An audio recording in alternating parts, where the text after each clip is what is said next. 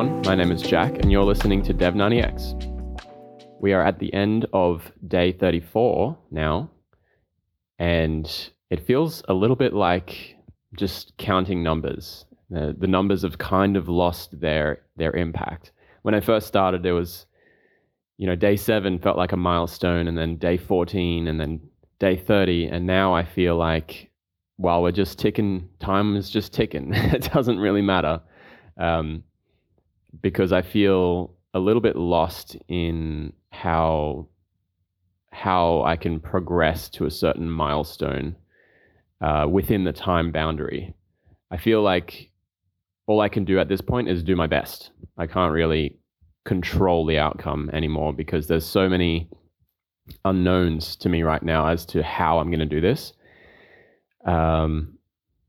So yeah, I'm still in the thick of it, really. I haven't really written much code. I've kind of pivoted my focus to learning Swift and learning Swift UI and learning architecture and just trying to understand the syntax, trying to understand the code so I can understand what the code in other projects is doing and then understand how to replicate that for my own projects.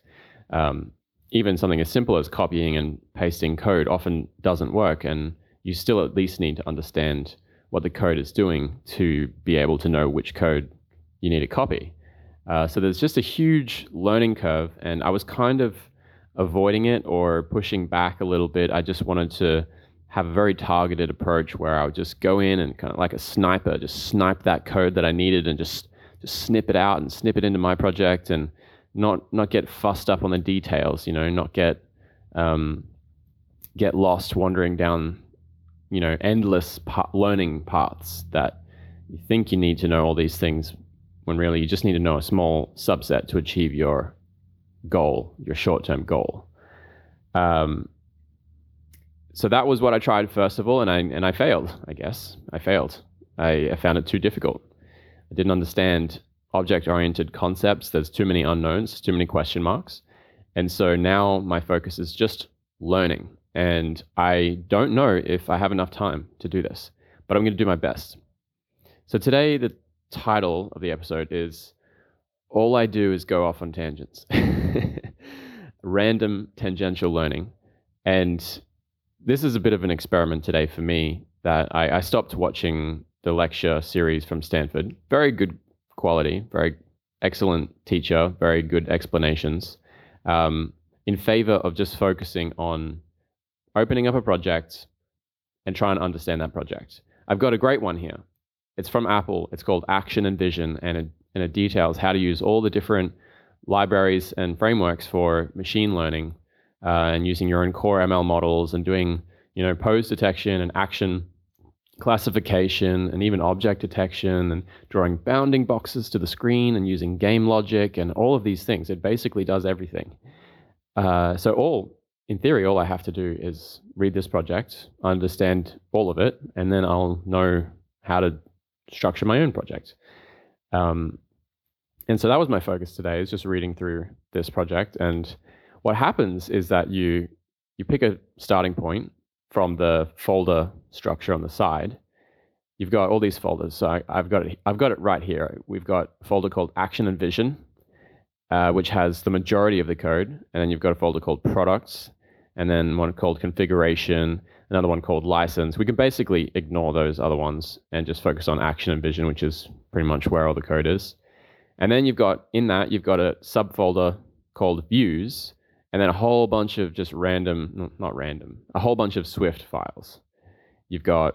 At the top, you've got App Delegate, you've got Game Manager, you've got Scene Delegate, then you've got Source Picker View Controller, Root View Controller, Camera View Controller, Setup View Controller, Game View Controller, Summary View Controller, Common.Swift, and then in the subfolder, you've got a bunch of views, which is like Animated Transitioning.Swift, Bounding Box View.Swift, Dashboard View, Joint Segment View, Overlay Label, Progress View, Trajectory View, Video Output Views. So there's a lot, there's a lot to digest here. They are named very well, and some of them you just kind of know from experience that they're just included in every project. Like app delegate is just pretty much in every project. Scene delegate is in every project. They're just boilerplate code that every app will have, essentially, pretty much. So it's difficult to pick a spot to start, especially when you don't really understand the code. Because what you're trying to do is you're trying to see where's the code that is ultra relevant to what I'm trying to do. And you don't know, so you just kind of try to read all of it and find out where it is. But as you're reading through it, as a beginner, it doesn't take very long before you hit a major question mark and you're just like, I don't understand this. I have no idea what this is doing. I have, let's pick one. Let's go to Game Manager. So this one is quite a large file, 171 lines of code. It starts at the top with importing a library or a framework from Apple called GameKit. And then we create a class called Game Manager. And then in that, we have another class called State, which inherits from GKState. And then there's a bunch of variables, a bunch of functions. And then you get to one that's like override function. What does override even mean? And so you go and look it up, you do a Google search, what does override mean in Swift? And this is the point that I'm trying to make, is that you go off on tangents. You start reading an article, doesn't really explain it too well, so you go to YouTube, you look at a YouTube video, and then you'll just go off on another tangent and another tangent and another tangent. And you learn a lot with this, but it's because as you're trying to understand one thing, more question marks come up and you're like, oh, in order to understand this thing, I need to answer these question marks. And so you go to try to answer those question marks, and then more question marks come up. And you're like, oh, in order to answer those question marks, I need to answer these question marks. And it kind of just keeps on going, getting more and more nested, more and more tangents, until you forget what you were trying to understand in the first place. So that's where I'm at right now. That's what it looks like. And that leads me on to Jack's hack for today, which is you got to focus. And so my hack for today is that I've been finding that if I give more time, if I allocate larger time blocks to working on this, there's a non-linear improvement in my overall learning outcome or my overall kind of learning productivity, because it takes a little while to get into the depth of it. As you start to focus in on things, you load up these question marks in your mind, and then you try to answer them and you try to answer as many as you can. And the longer that time block is, the more chances you get at answering question marks, which gives you more chances at answering that very initial question mark. And that's where you make the real progress, is when you can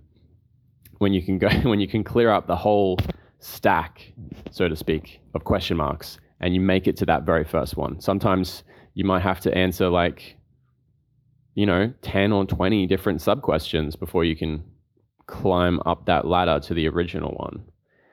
But it's very effective if you can. And that's why I found that, a good time block of 4 or 5 hours can be really effective.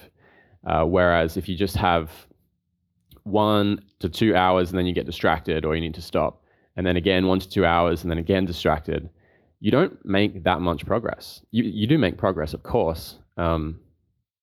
Anything more than, say, 30 minutes is sort of like the cutoff point at the moment. That's what I'm finding, is where you'll start making progress. And before that, you're kind of just maintaining. You're just like, it's almost frustrating. It's like, okay, I've got 30 minutes. Let's try and do something productive. And it's really just enough time to kind of find where you were at last time. And less than that, I still haven't quite figured out a way to make any use of that time. If it's just a 15-minute time block, what can you do? I mean, you can watch 15 minutes of a video that you've got loaded up in YouTube. If you're anything like me, then you'll have 20 to 30 different tabs open, 5 to 10 different YouTube tabs with videos that are extremely long. Some of them are even longer than 3 or 4 hours long. And you'll just be chipping away at them as time goes on. But it's not that good to just watch, 15 minutes of a 2-hour long tutorial video and just do it in 15-minute chunks, because you always lose where you were at, and it just makes it difficult to kind of grasp things. So yeah, that's exactly what my process looks like right now. I feel like I did a pretty good job explaining that. And I definitely feel like I'm making progress. Today felt like a really good day. I learned about inheritance, and I feel like I'm kind of starting to grasp object-oriented programming now, where you have classes or structs or protocols. They're all just different kind of types of objects, and you create copies of those objects that either are a direct copy or just point or a reference to the original. And then you can extend on them. You can, add additional functionality, and you can even like use this super thing where you reference back and change the original copy. So it's more of a high level, how do you structure your code question, so that, like, let's say you create an object and then you wanted to extend on the functionality of that object. So you create a copy of the object, but then later on you want to go back to the original object and change something about it. You wanted to refactor it. But if you just created a direct copy, then that means you would have to also remember that you created a copy of that object, called it something similar, and you have to go and refactor that copy as well. As opposed to everything being like a class, it's a reference to the original object. If you change the original object, then it'll affect every subclass or every sub-object or child object. And there's different languages, like child objects, and then there's parent objects or super classes or subclasses. So there's a lot of different language, but once you kind of understand what these things mean the same and those things mean the same, just different ways of calling them, it starts to get a lot easier. And I think there's going to be a point pretty soon, if I continue just throwing many, many large time blocks at this, where the question marks will not be so nested anymore. It'll be like maybe one layer or two layers rather than 5 or 10 layers of nesting. And I'll start to progress a lot faster. So I'm feeling that is already happening. I'm feeling that I'm already starting to get a bit of a grip on things, and I don't need to go so deep each time I have a question about something. I can just read one explanation and move on. So yeah, I learned about optionals. I learned about super. I learned about overrides. I learned about inheritance. I read a lot more code. I followed some more iOS engineers on Twitter. I found that Hacking with Swift is probably my favorite tutorial resource now, because Paul Hudson, the author of Hacking with Swift, is just really, really good at explaining things. And he kind of gets it. He kind of gets the confusing parts, and he highlights those confusing parts. And he often will say, hang on a second, didn't we say that we can't do that? And then, he'll explain why you can, like, this is an exception to that rule, or that is an exception to the other rule, or this is a special, function. Like the init function it's a function, but you don't have to put the word func before it. And it's just because it's special, stuff like that. So Paul Hudson, he's now my favorite tutorial author, and Hacking with Swift is now my favorite tutorial blog. And he also made an app called Unwrap on the iPhone. And I've downloaded and I checked it out briefly, and it looks like a really great app to just keep learning on the go. So I'm going to try Unwrap, and I'm going to test it, and I'm going to report back, and we're going to see if this is a viable way of learning on my iPhone. So that's pretty much it. I also discovered Apple's got their very own tutorial course, essentially, for learning Swift UI. And it looks very, very well structured and high quality. And it's interesting because usually the first thing you'll see when you're trying to learn Swift UI is a bunch of YouTube tutorials. And then you go to Udemy and you'll see a bunch of courses on Udemy. But for some reason, I wasn't even aware of Apple's own tutorial hub that they have for Swift UI. And it looks really good. So I'll probably check that one out as well. So that's pretty much it. In my document here, I had a bunch of notes today, and I find it really, really good to kind of just write notes down. If you've got a question that comes up, just write it down in the note document, because it's just good for logging the learning journey and to look back on it someday, and maybe not, I don't know. I do like looking back on the questions that I was asking and then being able to answer them in my mind straight away, and just to realize how far I've come. I find that a very motivating thing. So that's pretty much it for today. Other than that, my life hasn't really changed that much, except that today my legs are crazy sore from my leg workout with Putu yesterday. So I'm nursing myself a little bit, and looking forward to my next workout with Putu. So that's it for today. Thanks for listening, everyone. I'll talk to you again tomorrow.